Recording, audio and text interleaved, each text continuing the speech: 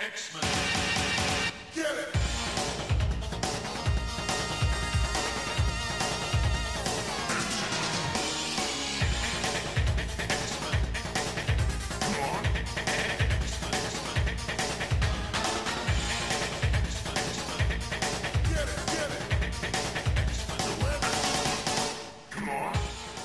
Hey everyone, and welcome to another exciting episode of Battle of the Atom. I'm Adam.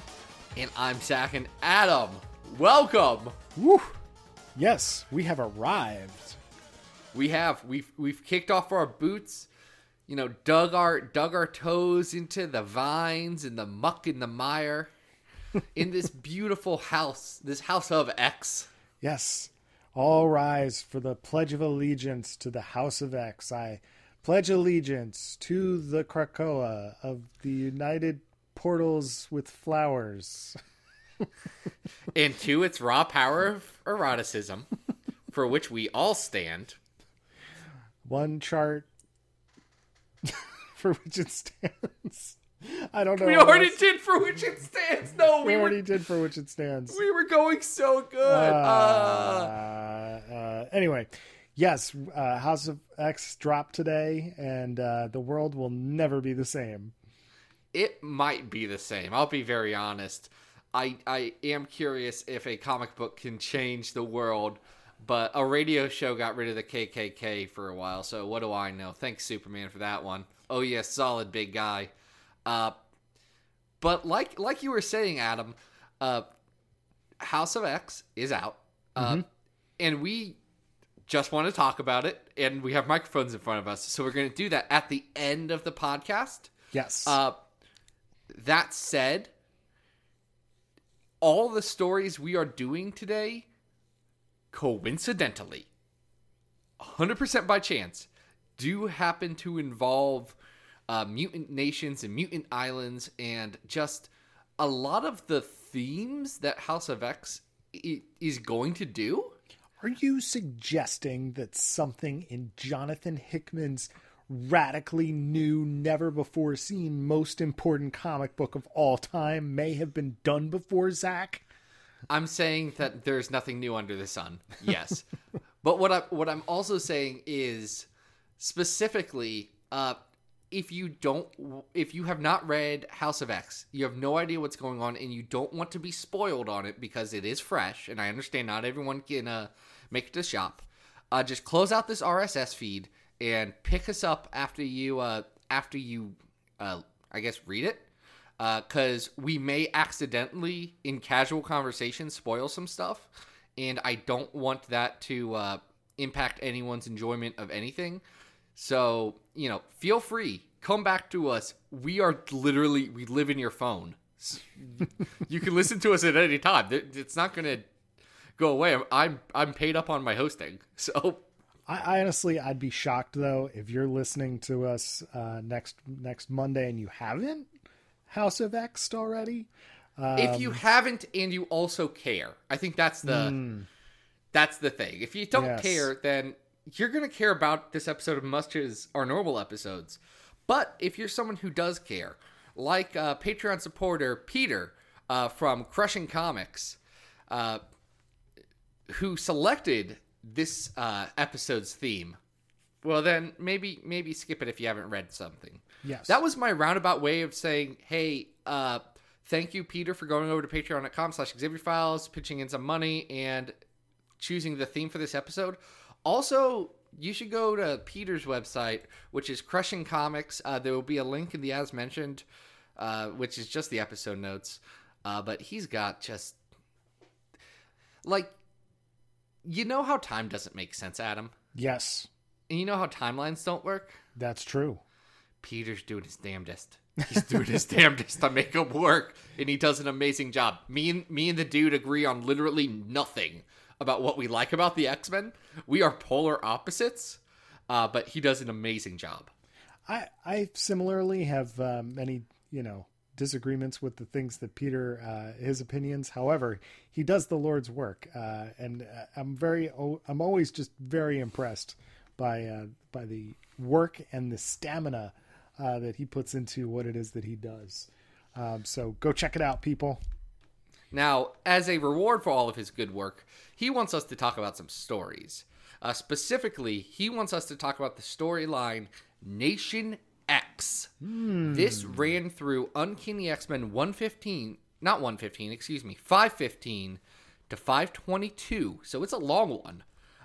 Written by Action Maction Fraction, with art by Greg Land, Terry Dodson, and for the final issue, Will Sportasio.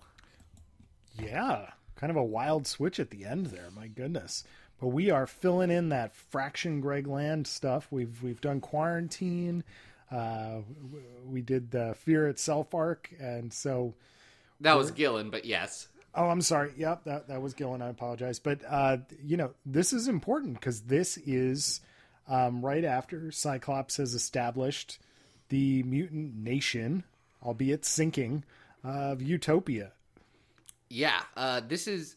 So Cyclops has his island now. Mm-hmm. He's a secessionist. They've got a Waco kind of situation going on. But the government doesn't want to screw with them because they kind of think their problems will go away if they just don't. Yeah, it's not a great situation for the humans because, I think people are assuming that Cyclops is going to just, wage war against the United States here. He's not making it seem like he's not going to do that either. No, he's definitely aware of the politics and the optics here. But things are complicated. We get Magneto sort of using this arc to make his largest mea culpa. He's trying to make up for the past here. Beast is on the rocks with Cyclops and can't decide whether to stay or go. And we've got everybody's favorite X-Men villain, Loeb, on the loose, with Predator X's and bioweapons. And there's a lot here. There's a lot going on here. So I think you've touched on it. The crux is, I want to say, Magneto's arc in this. Mm-hmm. Because Magneto, pretty early on, I believe issue 2 of this arc, comes to Nation X, to Utopia, and presents himself to Cyclops and says, look, you're doing something for mutants, and you're being successful about it in a way that even at my grandest, I couldn't do. Essentially saying, Genosha was me taking over something by fear and force, and that was very poorly done. But you've gotten all of our people together, so I'm going to follow you now. And this is when Magneto joins the X-Men. Yeah, there was the stuff in the 80s where he was the headmaster, but this is the first time Magneto has legitimately been like, I am on Team X-Men now. Right. Yeah, it's not, I'm doing Charles a favor. It's, I'm going to actually... He literally gets down on his knees and is like, I'm not a villain anymore. And I'm going to... get to this point by the time we end this arc where I know I need to redeem myself. So what can I possibly do? I'm actually going to return Kitty Pryde in her giant bullet to Earth. Oh yeah, Kitty Pryde was living in a bullet for a few years, guys, if you didn't know that. Yep. Yeah, doesn't need to eat or, do anything like that. Just she was a ghost. Yeah, she's just kind of keeping everything, phased, and we get this fairly dramatic conclusion, where Magneto goes into full meditation mode and brings this bullet back. It's pretty cool. And that's not the first thing that Magneto's tried to do to get in everyone's good graces, because he also stops Utopia, which used to be Asteroid M, his moon base. Yep. Stops that from sinking into the ocean, which is a big thing. You get a lot happening here. Namor gets Atlantis to have a home. Yeah, it's sort of an underwater refugee camp, if you will, a refugee city. And not to mention, there's a huge part of this arc that, of all things, is dealing with the Sentry and the Void, which I wasn't expecting at all. Have you read Utopia? The crossover with the Dark Avengers? I have not. No. Okay, so in that, Emma Frost gets a piece of the void in her. Right. Yeah. So she's got this little this little squiggle of the void in her Should forehead. we explain the void? Because I feel like that's not a... Oh, guys, okay. Do we really need to? All right. Okay, guys. The Go ahead. Sentry is a Marvel character, and what if Superman had an evil opposite Superman that lived inside of him that undid all the good things he did? Right. And then also, what if everyone forgot that Superman was their best friend for all of the Silver Age and Bronze Age? Because that's the Sentry. He was the forgotten Marvel hero, and he came back to diminishing returns every time. And his evil opposite is the Void, which is a weird black sliver thing that Emma Frost now has part of in her mind, and they have to trap it. I will say this. While I've never been a fan of the Sentry, I've never been a fan of the whole concept behind it. The inner workings of what happens inside of Cyclops' mind. There's 2 issues that are illustrated by Terry Dodson in this arc, and they take place inside of this hotel. And the way he designs those pages with these Art Deco framing devices is so cool. He does such a great job with it. I think those 2 Terry Dodson drawn issues in the middle are my favorite of this 8-issue run. Not the least of which is because Terry Dodson is on art here. Yeah.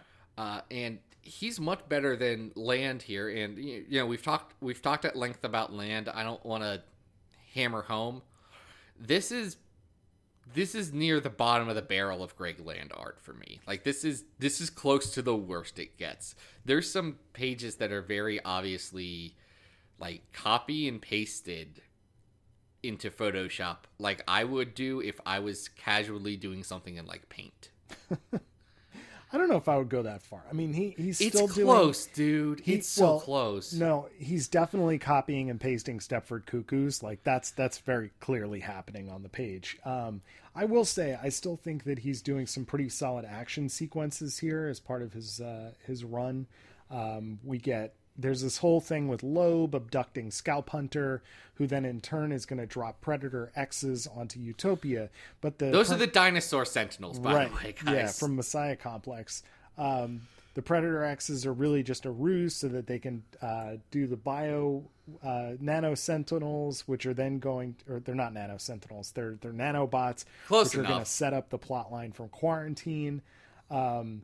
So there's a lot going on in these couple of issues, but I think that the juggling of those plot lines is done very, very successfully. I want to read the next issue. I want to see what's going on. I love the management of Utopia. The idea that we've got to sit down at a table and sort of figure out what's going on, but there's all of this politicking going around, especially with Magneto going behind Cyclops' back and creating this support column that's really interesting. I agree. I think the politicking in the relationship side of this is the most interesting. Yeah. Because you have Cyclops and Emma's relationship, and no one fully trusting Emma except for Cyclops. Right. You've got Cyclops and Professor X's relationship, and that's on the rocks because someone secretly sent his brother off to die. Mm-hmm. You got everyone in Magneto's relationship, which is bad. And then, most interesting on this, you have Cyclops and Beast's relationship. Yeah. Beast, who had been by Cyclops through all of this stuff during the Utopia arc, was captured and tortured by Norman Osborn and Hammer. Yeah. And Dark Beast. And Dark Beast, right? Because he's having these flashbacks. And Hank is legitimately upset at one of his oldest and best friends who let him be tortured because he wasn't the priority. That Cyclops chose the mutant race over his friends. And right, wrong, or indifferent, it doesn't matter the, high level logic of those decisions. That betrayal hurts Hank so much that it sets up everything that the character is motivated by pretty much up until IVX? Mm-hmm. Yeah. It's Hank didn't just decide to be a jerk one day. there was a breaking point and a lot of stuff building up to it, and I think that's very interesting. Yeah, no, that definitely is the catalyst for where his conflict with Cyclops goes through the Bendis era. So I think it's done very, very well. I enjoyed this arc quite a bit. I didn't really mind the juggling of the art, which sometimes I have in the past. I think during Second Coming, especially, I was, critical of going back and forth from the art styles. But here, because Dodson has sort of like this mini story within the larger arc, it didn't matter. I will say Portacio is an interesting choice for the last issue. It's, He's pretty weak. Depending on the page or the characters that he's illustrating, he goes from being kind of, I don't know, like he doesn't have the same handle over the character models that the other artists do. Absolutely. So he's doing an okay job, but I think the inking is doing some heavy lifting here, because his style has gotten as he's gotten older, has gotten even more sketchier. And I don't mean that like in a negative. It's just that, you could probably tell that the pencils here were not as developed as maybe they were when he was younger. So it's still a very, very dramatic finale to this arc. And I still liked it quite a bit, but I think it was an odd choice to put him on that particular issue. Yeah, it's interesting. I think it does a good job setting up, Utopia as a location, and there were other books at the time fleshing that out. Mm-hmm. So it's good, and I like it. I don't think it's the best to me. But I think we've got a list, so we can objectively rank the value of this comic, right? Absolutely. How many do we have on the list now? We have 255 stories on our list. Crazy. We got Days of Future Past at number 2 with Dark Phoenix Saga at number 1. We've got Welcome to Genosha at number 50. We've got Wolverine Snicked at number 100. We have at 150 Spider-Man and X-Men and the X-Men, where Soren wants to turn people into dinosaurs. We've got Extreme X-Men Expose at number 200. And at 250, we have God Loves, Man Kills 2. At one point, the very bottom of our list. Whew, yeah, that's a rough one. We'll get to some latter Claremont in a moment. But at 175 on the list, we have Uncanny 530 to 534, which is the Quarantine storyline, which stems out of this. Do you like this better or worse than that? I think this is better than Quarantine. There's a lot going on. We didn't even talk about how Phantom X shows up. Phantom X is like the savior of this whole thing, because like he's just kind of doing a solid for somebody by going in and killing a Predator X that killed some guy's girlfriend, and then he basically decides, nah, you know what? The X-Men are really cool, and I want to be cool like the X-Men. I love Phantom X. As long as you don't take him seriously. One of the worst X-Men comics that's not on this list is Phantom X Max, which takes Phantom X seriously and also just has some real rough themes in it. Don't know how you take Phantom X seriously. He's a guy walking around doing a Pepe Le Pew accent. I know. Anyway, this is better than Quarantine, right? Yeah, I would agree with that. Trying to think of it's not as good as Fear Itself at 147. I like Fear Itself better. Yeah, I would agree. I think that's got a little bit more going for it. It's a little more consistent. I don't think it's better than Brood Trouble and the Big Easy at 151. I don't think it's better than... Here's what I'll ask. Yeah. Because we seem to ask this every episode. Is it better than... Go ahead. Is it better than Cocaine? I don't think so. I don't Cocaine's know. at 159, and I don't think it's better than that story where Wolverine gets mad at Cocaine. No, I don't think it is. Is it better than that X Factor story where they go to Vegas at 164? Yes. Yeah, it's better than XFI 207 to 213. It's not better than Champions. Not better than Champions 12. No, and I think it's around the same par as Uncanny 300, which we have at 162. I might give it a slight edge just because it's doing a very good job juggling the plot points. And really? I was going to give the slight edge to 300. I mean, I could see it going either way. They're very equal, you know. But I do think it's probably better than New Mutants Truth or Death. I'll let you decide, above or below 300. Let's put it below, because the UXM 300 is JRJR. I have a special spot in my heart. So I prefer the art probably in 300. All right. So number 163 on our list is Uncanny X-Men 515 to 522, Nation X. Nice. Well, this is not the first time we have seen a nation state for X people or other islands that have been used for nefarious purposes. So where are we going next? We're going to go to the Bermuda Triangle. Because we're going to talk about Uncanny X-Men 148 to 115. Magneto. Magneto. Yes, we're going for more of a. This is not a reluctant Magneto. This is more of a Silver Age Magneto. Well, what's interesting here? So this story, which is by Chris Claremont and Dave Cockrum during Cockrum's return to the book. Yes. This is the pivot point.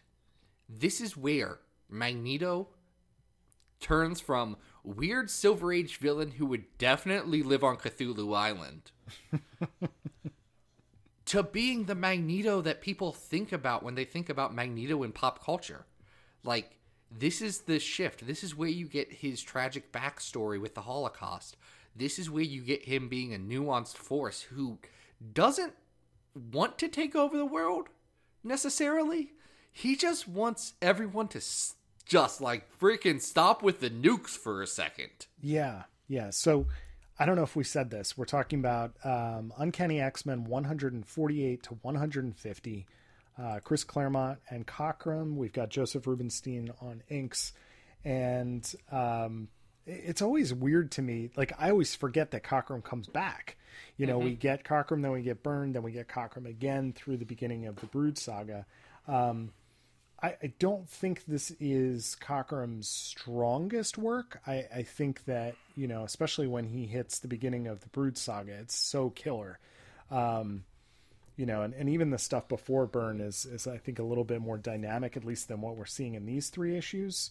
But he's definitely letting his inker, Joseph Rubinstein, take a bit of it. In fact, they're credited just as artists together on this one. You can kind of tell that he's not necessarily the person who's doing the heavy lifting here. Well, Cockrum was never the fastest guy. That's why he quit X-Men in the first place. They went from bi-monthly to monthly, and he said, "This is great, guys. I can't do it." Well, glad the book is selling. Yeah, I think that's understandable.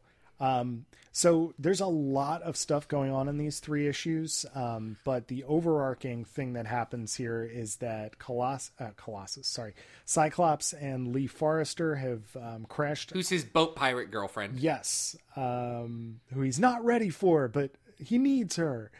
Very, very soap opera-y. Oh, there's so much good soap opera-y. Yeah, yes. They're great. They're like wearing next to nothing because they've been in a shipwreck. And then they're wearing sci-fi outfits. They're like wearing some H.G. Wells stuff.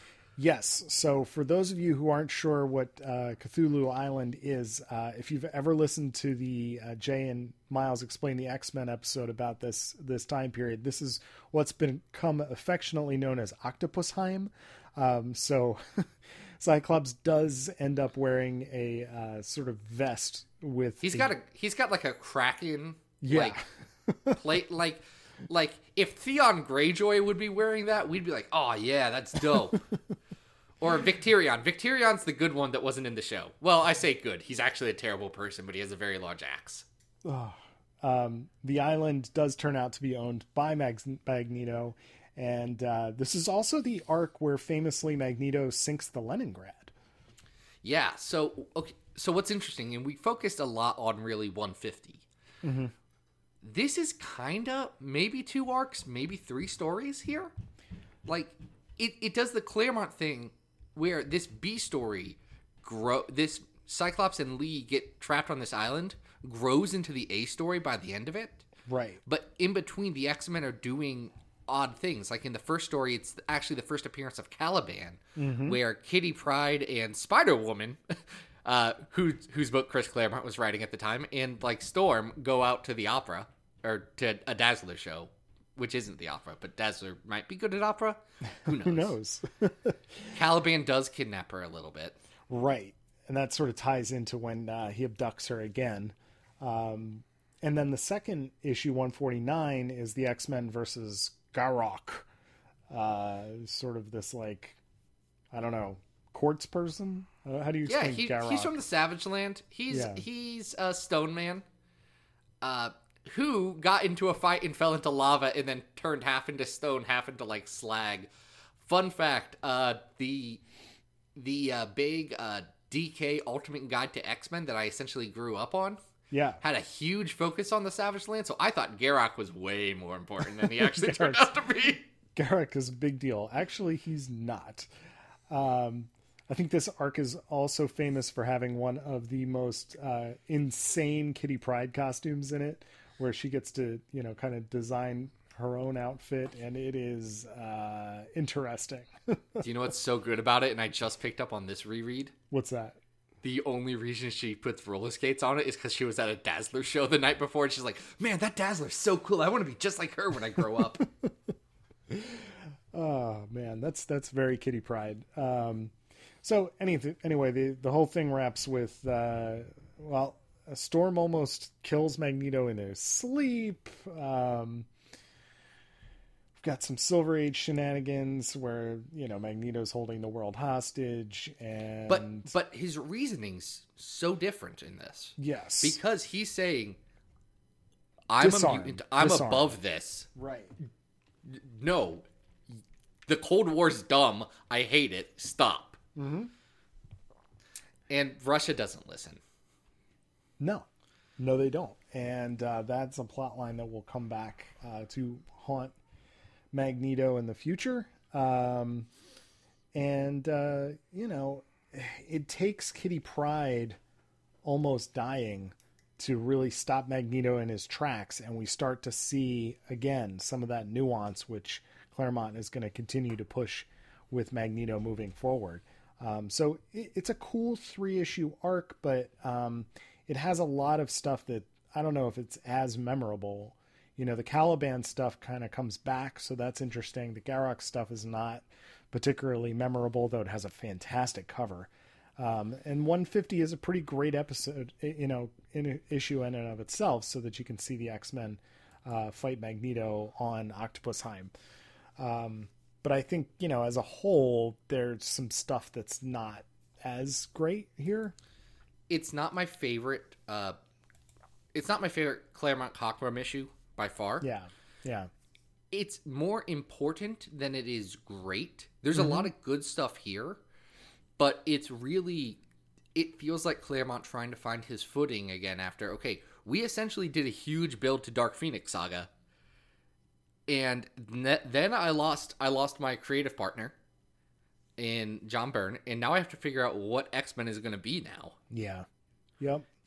And this Magneto step, bringing it way down to a human level in a way that even Dark Phoenix Saga, being, a big cosmic story, didn't always get to this level of grounded as the X-Men can.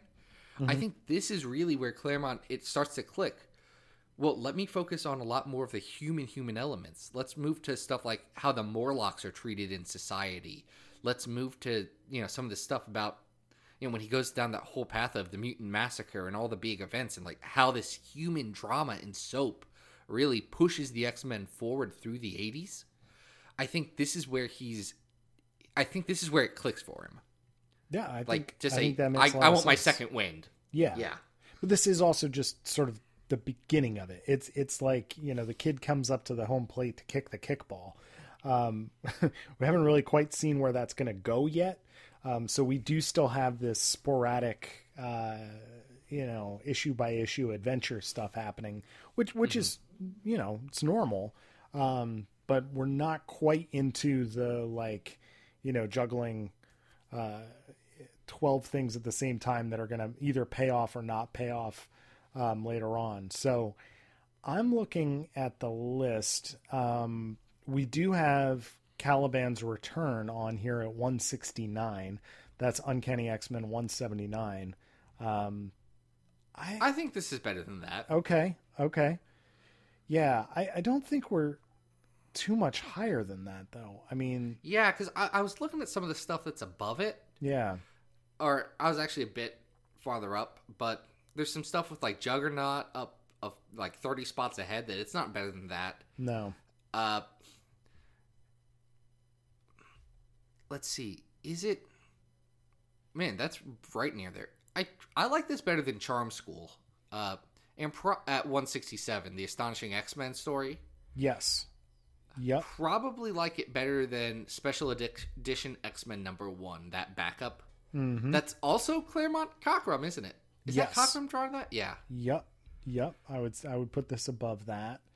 How do you think it compares to something like Legion Quest? I like Legion Quest better. Okay. So the next thing down on that list is Champions Volume 2, number 12. I also like Champions better, personally. Okay. All right. I think this is better than Uncanny 300, though, at 161. Would you agree with that? Yeah, we can make this the new one there. All right. So this is going to be our new 162. This is going to be our new 162. X-Men 148 to 150. I, Magneto. Great. Okay. So speaking of Magneto, remember that episode we talked about not too long ago where Zorn was actually Magneto and then he kind of like destroyed New York? No. Zorn was Magneto dressed as Zorn. Oh, so that wasn't Magneto. I thought that was Magneto. It was supposed to be Magneto, but then this happens. Okay. Because that was supposed to be Magneto and then this happens. Which is the last story. It's what we in the day, industry call a retcon. Oh, this sure is. This sure is a retcon. This is Excalibur Volume 3, which I just found out there was an Excalibur Volume 2. Oh. I had this down as Volume 2. I did too. There was a 4-issue miniseries apparently where Betsy Braddock is on the team with her brother and Megan, and also whatever her name is, the Captain UK. And several other Captains Britain. Not to mention that Betsy is now again Captain Britain, which is kind of amazing. Yeah, spoilers for San Diego Comic-Con reveals, but there will be a new edition of Excalibur coming out after House and Powers with her as Captain Britain. And yeah, she's got a big sword now. It's good. Yeah. And it looks like perhaps Quanon is taking over as Psylocke because Psylocke is listed as a cast member of Fallen Angels, which how did we make the Psylocke Quanon stuff even more confusing to talk about? Like, I like the concept, I really do, but we said, okay, yes, Quanon is Revenge, but she's in Psylocke's body. Mm-hmm. But now Quanon is Psylocke and she's in Quanon's body. And Psylocke is Captain Britain in Psylocke's old body, which is the time when she was Psylocke. It's just, like, continuity's bad, actually. Nope. I like this. I think it's fantastic. You know what I don't like, and I don't need some think charts. What's that? You need charts? I need some charts. Daddy Hickman, chart me. Chart me, Daddy. We'll get there. We'll get there. We have to get through this garbage storyline first, though. Because... you remember... Yes. You remember when Chris Claremont brilliantly brought Alan Davis to the table and said, we're going to do this really fun book called Excalibur? What in the world is the word Excalibur doing on Charles Xavier moping around the the post-genocide Genosha with another gaggle of unmemorable teens?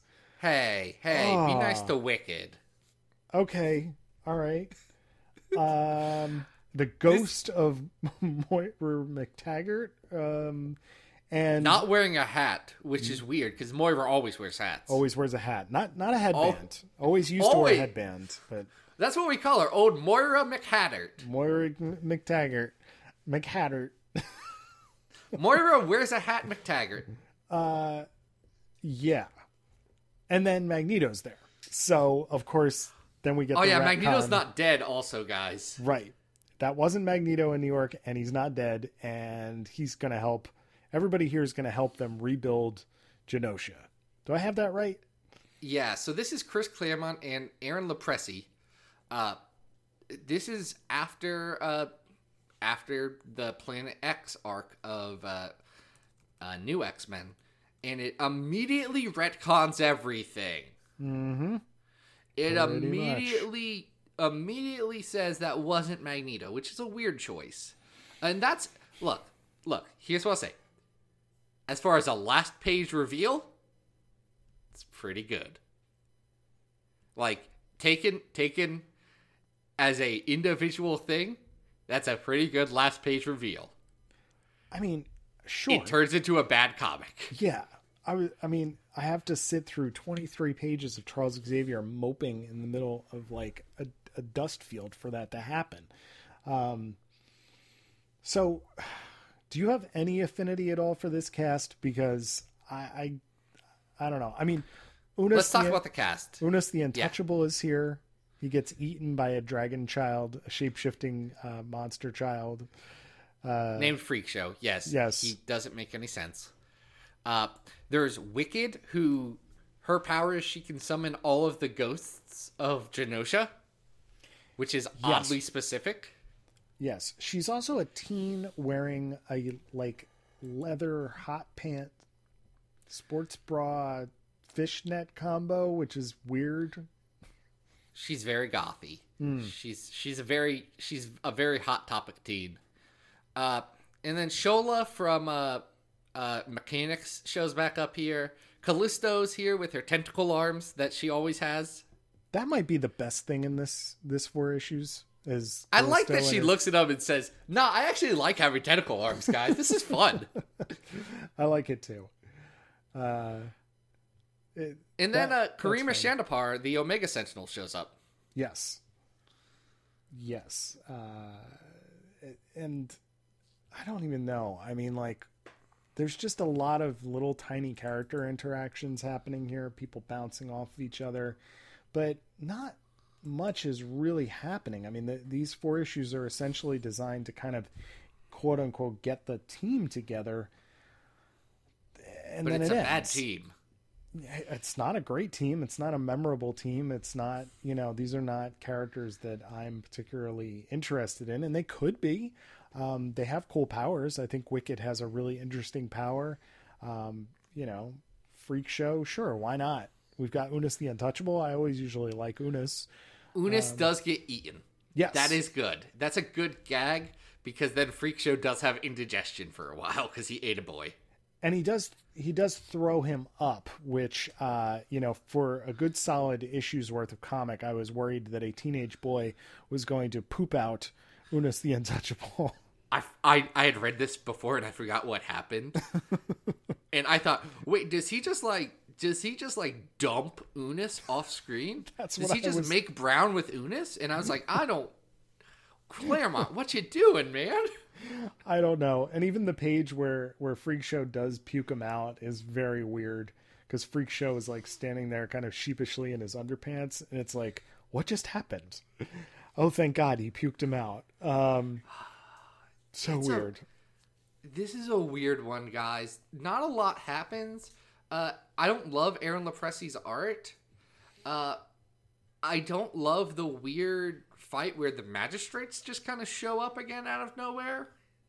Yeah, and don't add anything except for a fight scene. Yeah, that doesn't make a lot of sense. They sort of just drop out of the sky so that there's something to beat on.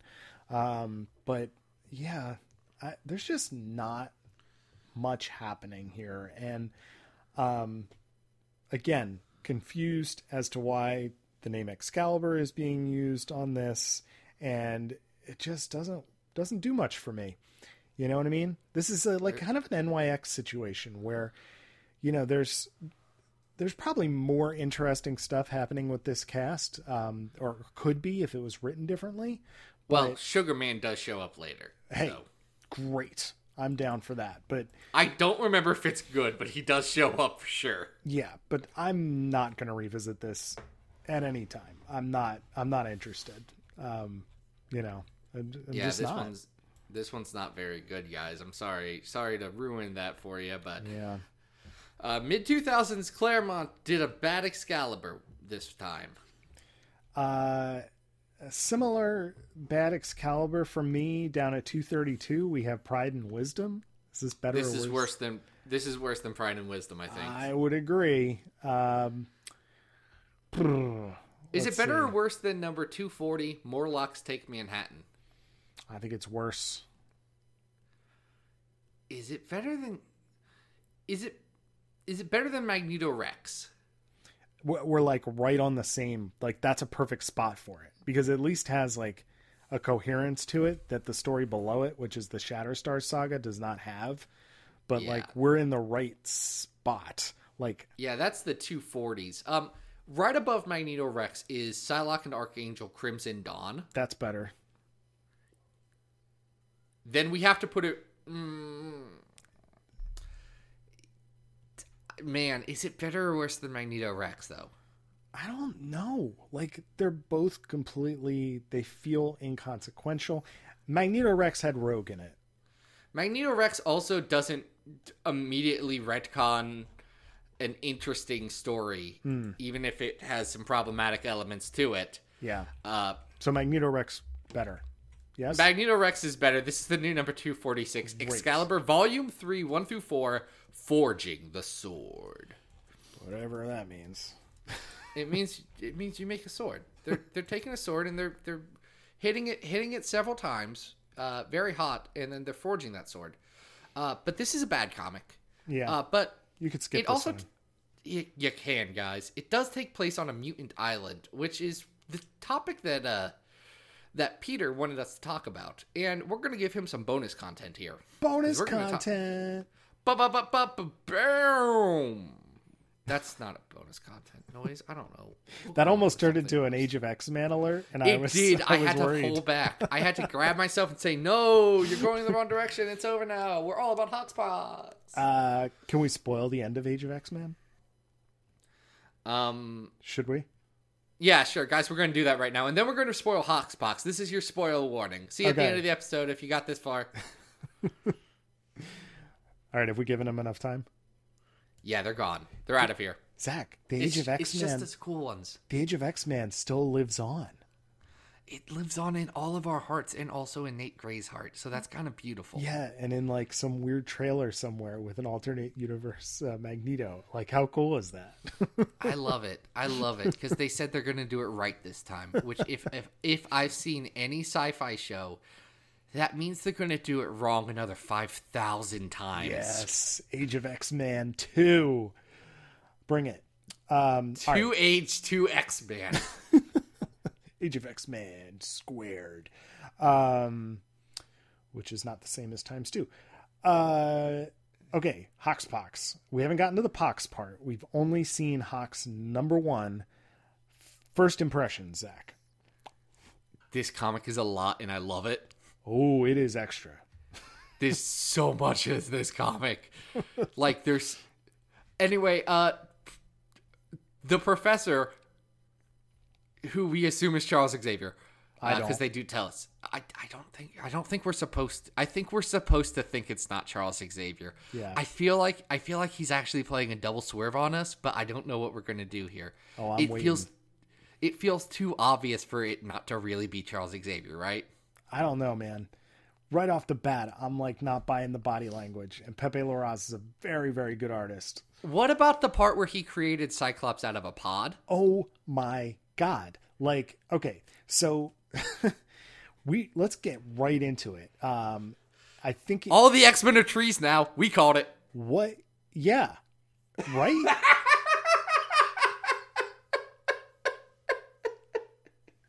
Yep. What are we looking at? You know what I mean? Like the thing that is sticking with me as I'm reading this is what Hickman said at the San Diego Comic-Con panel, which was, we have actually lied to you guys a lot. That is the one thing that just keeps sticking with me as I'm reading this issue. So I don't know what to take at surface value, but it sure looks like certain things are happening in these opening pages. But man, this is like almost too, we said this before we started recording the episode. It's almost too much. There's 50 issues of amazing, pages. hit you over the head artwork. Pepe Larraz, Marte Gracia kicking butt. It is absolutely perfect artwork. It is absolutely gorgeous. But we keep getting these charts and definitions and outlines and maps. Oh man, by the time we get to the page that is the definition of an Omega level mutant, I mean, this is screaming reset. I don't even know if it's reset as much as it is we're doing something here. Like, Yes. this is very much supposed to be a jarring, this is what we're doing now Yes. kind of situation. I mean, he plays his favorite card, which is, hey, there was a time skip and everything kind of, you don't know what happened in between, but don't worry about it. Yes. There's a time jump. There's a lot of Hickmanisms in here. There's a Franklin Richards reference. There's The X-Men own an island that's Krakoa, and Krakoa is now a computer, and also they are trying to sell their way into the world by giving everyone flowers, which is kind of beautiful. Also, the flowers cure dementia. yeah, and make you live longer. And oh boy, There's also special mutant-only flowers that we don't know too much about yet. yes, I'm intrigued by the one that takes you into Krakoa tumors that are apparently even unknown to Krakoa. Oh, you're talking about Krakoa cancer? That's definitely coming back in a big way. Oof. Man, I need to read this again. Before we've recorded, I've only read this once. I need to go through it again, line by line. Adam, yes, I read it once, and then I read it again. of course you I did. read it twice already. It's like everyone's hyping this as a big thing. And I don't even know if this as a standalone issue is like crazy good as a standalone thing. And I want to see how this story develops. Oh Like, yeah. don't expect this to be a one issue, like, fully satisfying story. What this is an incredibly engaging pilot. This Yes. is like first episode of Lost. This is, I don't know what's going to happen, and it could all end real poorly. But right now, I'm in. Yeah, I think I described it earlier as like the ultimate case of a writer setting the table, because every single page is like, boom, this happened. This is happening. This is going to happen. Here are these characters. Here's a cameo that you weren't expecting. Here's Xavier Files' name in the bottom right of a page. Yeah, hold on. I will have been literally just the worst about this. But I'm in this comic book, and no one's allowed to tell me that was just a coincidence. If you do, I will block and report you. That's not a joke. Well, and you also, between our conspiracy theories, you at least did get armor on Mars, as we suspected. That was indeed confirmed by a dialogue block. Mars, Yes. X-Man on Mars.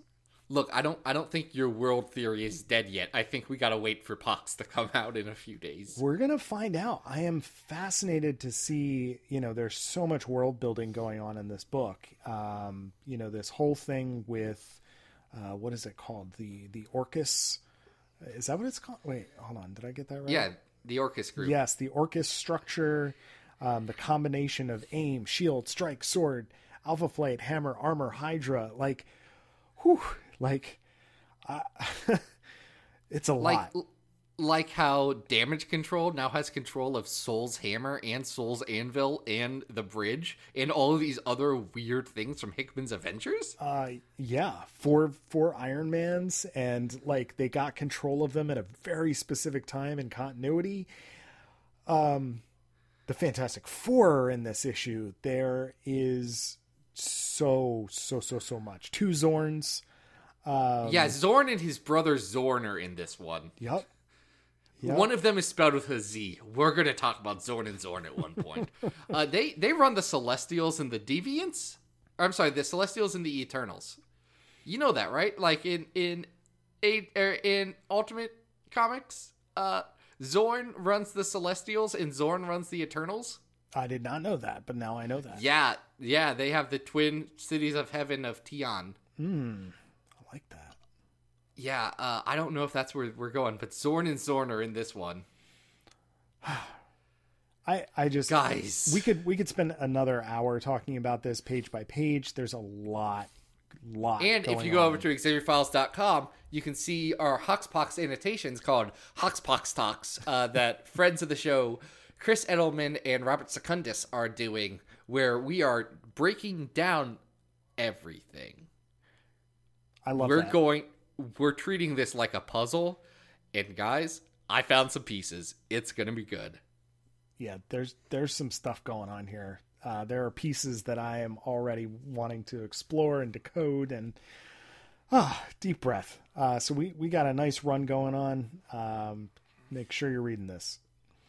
Yeah, I know everyone's talking about it. It is actually really good. Oh, it is. Yeah, it is. It's great. They were right on that one. Like, right on the money. It's a good one. We just spent a while talking about this. Should we wrap up our show? Probably. Yeah, there will probably be other opportunities for us to wax poetic about the house and the powers. But I thought that was a pretty good episode. A lot of Mutant Islands. A lot of Mutant Islands. Again, thanks to Peter at Crushing Comics. If you want to be like Peter, you can go over to patreon.com/XavierFiles. Throw some money our way. We are pretty close. We are like $40 off. 40 or $50 off from the $300 mark, which will mean that me and Luz Bianca will do our mini podcast where we watch the X-Men anime. Ooh, that sounds fun. Fun's not the operative fun, descriptor I would use, but fundamental, mental. There's going to be a lot in that one. But if you want to support the show and get an entire episode dedicated to you, you can go over there and throw some money in that direction. It's fun. We have a long list, actually, but it's a good one. It's a good long list. Adam, what's going on? Oh, follow me on Twitter at XavierFiles and on XavierFiles.com. It's officially X-Men canon, so I'm essentially God. First appearance of the Xavier Files is in Hawks #1, and I'm not counting that crap that happened in the 90s where they put a small banner called Maverick and the Xavier Files, because 1, I didn't steal my name from that, and 2, I forgot. This is a different context now, and no one's allowed to tell me otherwise. Adam, go. All right, guys, you can always follow me on Twitter at Arthur Stacy. I think in the last episode I said there was going to be a brief hiatus for Bish and Jubes. I have actually managed to divert that. So new pages of Bish and Jubes, the Crosstime Conundrum, X-Men Mondays at adamrec.tumblr.com. You can also get art in your inbox every day from yours truly if you go to patreon.com/adamrec, and you can be a patron for as little as $1 a month and get sketches. So I'm actually doing based on the SDCC stuff. Got some new stuff going on there. So check that out. We have a pretty big episode next week, don't we, Zach? Yeah, next week to celebrate the Hawkses and the Poxes and the Toxes and the Woxes and the Moxes and the Noxes. We've got X-Men editor extraordinaire Jordan D. White coming back to the show. We're going to talk about his first year on the books as editor, and going to talk about what's happening now and what maybe is going to be happening in the future. There could be some exclusives. Probably not. They have a really firm marketing plan for all this stuff. But maybe we can squeeze something out of him. Who knows? But until then, this has been Battle of the Atom. We hope you survived the experience. Get it!